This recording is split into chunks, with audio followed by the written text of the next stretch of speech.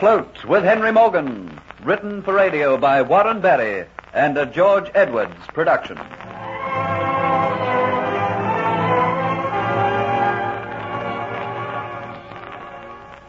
Geoffrey Hunter and Hero aboard the sloop overtake Henry Morgan's small fleet.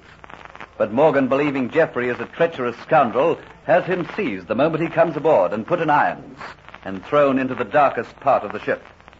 In vain, Geoffrey pleads to be taken to Morgan, who, not knowing the danger about which Geoffrey has come to warn him, takes his ships under cover of night up the river towards the town of Santa Paula. In the darkness, Geoffrey tells Hero that it is now too late to warn Henry Morgan. He will be trapped. Why has Providence been so unkind? After coming all this way to not be able to get my warning through. But you don't know just what to warn him about, Master Geoffrey. For all we know, you might be just afeard of nothing. Oh, no, Hero. My fears are well-founded. The Spanish spy escaped from Jamaica. She safely got back to her homeland, somewhere on the Spanish-American mainland, in full possession of Morgan's plans. The Spaniards have been for years trying to catch him. They wouldn't let a chance like this slip through their fingers. I know not in what form this danger will come. I know not from what quarter. But now he is in the river, the whole success of this campaign is on surprise. What if Santa Paula has been warned? A warned enemy can spring on you in 100 different ways. Listen, Master Geoffrey. They're getting mighty excited up there on deck. That can mean but one thing. The ships are up the river. Santa Paula has been reached. You and I, Hero, can only wait down here in this darkness and wonder what is going to happen next. Geoffrey's surmise is correct. As the late moon rises above the tops of the jungle trees, so do the ships of Henry Morgan round the bend, which brings into view the town of Santa Paula. Snug and tranquil it lies, carved from out of the ever-encroaching jungle. White under the pale light of the moon, it sleeps with no thought of a merciless intruder at its gates. No watchful eye of light shows in any slumbering window, trusting and helpless at the mercy of a plunderer's hand. There is not even a whisper from the men armed to the teeth, who silently in hundreds slip over the sides of the ships into the boats waiting below. They're doing what they've done many times before, and there is grim excitement in their eyes. Only the faint sound of muffled oars echoes in the river as the boats push forward to the shore, cutting broadening arrowheads of water which ripple out from thin boughs. Silently the boats are grounded. Dark figures with a panther's tread dissolve into the shadows. Quietness. Silence. Everywhere. Intruders swallowed up in the deep shadows of the sleeping town to be disgorged as fiends incarnate. Peaceful and quiet, Santa Paula is in a deep slumber. Suddenly the veil of night is rent by a shriek. Long and piercing, it seems to re-echo up to the very furthermost star. Santa Paula wakes with numb mind and sleep-drugged body. Shouts and pistol shots, the sickening thud of steel upon soft, yielding flesh, mingled with the agonizing female screams to make the macabre symphony of death and destruction. Everywhere, noise and confusion, cries of men, screams of women, loot dragged from homes and secret hiding places. Diamonds, rubies, pearls torn from fingers, rifled from chests. The bloodlust to destroy, thieve, and torture. Flames shoot red and spread around the city, while to the screams of torture the town spews forth its treasure. Daughters are torn from their parents, who are cut down where they stand, wives from their dead and tortured husbands. Carnage, bedlam, violence reigns for this night. The flames spread, showing clear in the red light, victims fleeing in vain from the insatiable, rapacious covetous buccaneers. And the white paving stones glisten with a slippery, sticky red in the firelight of a ravaged town. The light from the moon is overpowered, and through the smoke and haze seems red with blood. The riverbank piles high with loot and captives.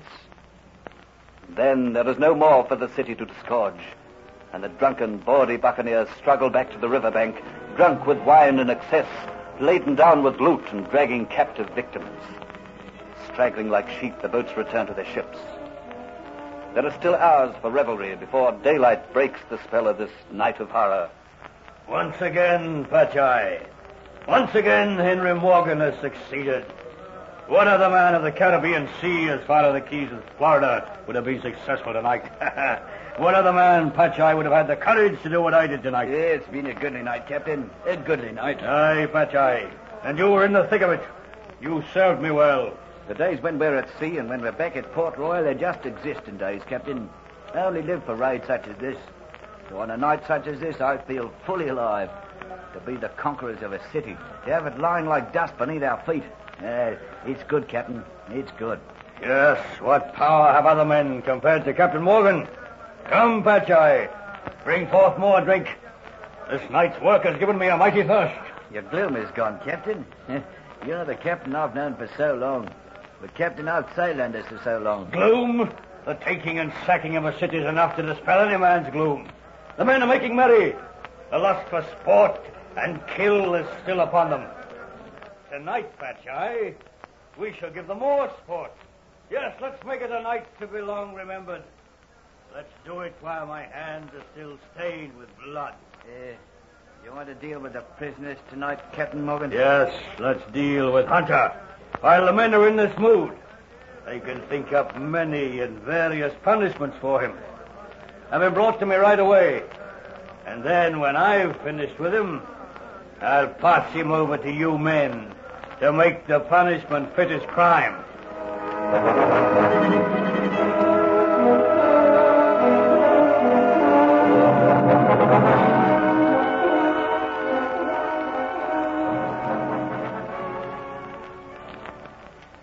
Bring him in, Patchai.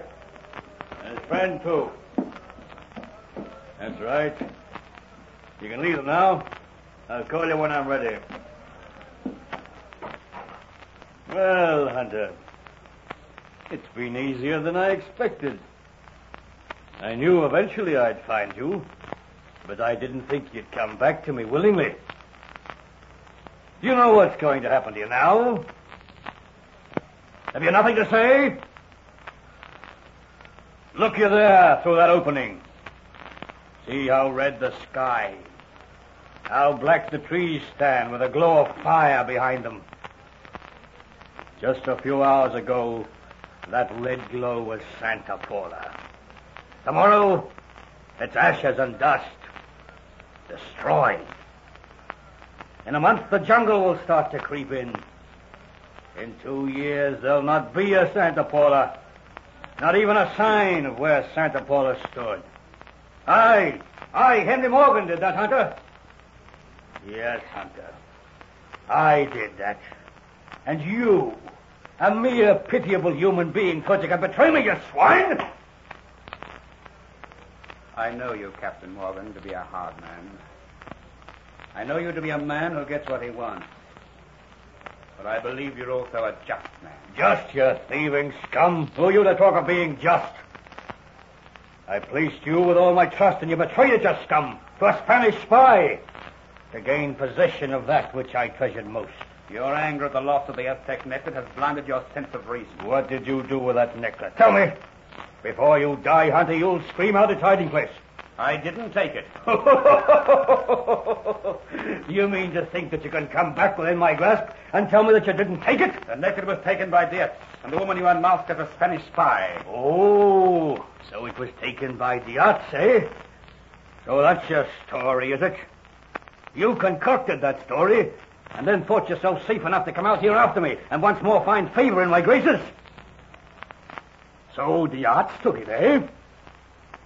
Now I know only too well what happened to Diaz. You knew that he was ashore that night, and so you disposed of him to give credence to your fantastic story. And just how do you, Jeffrey Hunter, explain your absence and your disappearance? And how do you explain your fancy friend Kitty wearing the Aztec necklace in the Dolphin Tavern on that very same night? On the night the Aztec necklace was taken, I was captured as an escaped convict. My recapture and disappearance was all part of a plot which a Spanish fly and Diaz had concocted. Diaz deserted your ship. He has returned with a Spanish woman to some Spanish possession, and he has taken with him Kitty as an unwilling captive. Poppycock. Captain Morgan, all that I say is true. I was sent to work at the swamps. My friend here with me, Hero, managed to help me escape from there. I have told all of my story to Sir Thomas Watford. He believed me. And because I knew you to be in mortal danger, he granted me permission to take a sloop and set out in pursuit of you and give you warning. Warning? Warn me about what? To warn you were sailing right into a trap. A trap? Well, there's been no trap. How could anyone trap me? The woman who escaped and went back to a Spanish possession was aware of your plans to sack the city of Santa Paula. Once the Spanish know of your intentions and your destination, do you think they're likely to let you slip right through their fingers? Look once again towards where Santa Paula was. So much for their preparations. You still don't believe my story, do you, Captain Morgan? Of course I don't. Why else do you think I set out across the ocean after you, if my intentions were not of the best? I've no idea at all, except perhaps that you planned more treachery. I want that necklace back. I'll tell you where it is. Oh, so you admit it? You know that your story will not be accepted. The Aztec necklace is in the possession of the woman who was masquerading as Antoinette de Lacy. It is in her safekeeping, somewhere in some Spanish possession. And she returned there knowing all your plans. That statement, Hunter, in itself nails you for a liar. There was no one who knew my plans. I did. Yes. Heaven forgive me for trusting you. And I unwittingly revealed them to her. I trusted her. I thought she was in love with me, and I in love with her. So, that is what you thought of my trust. Although I must be fair. I believed in her as much as you did. And I know full well the damage a pretty woman can do with a man when she makes up her mind. I know full well how they can wheedle secrets within from the most silent lips. But your story lacks proof, Hunter. I've succeeded in my mission. There was no trap set for me. Only proof, Hunter, would convince me that there was any truth in what you've just said. Hunter, what is it? Captain Morgan, some of the men have just come back from the raiding of the fort at the mouth of the river. They bring back word that there's a Spanish fleet at the entrance of the river, waiting for you to come out. Would you call that the trap, Captain Morgan?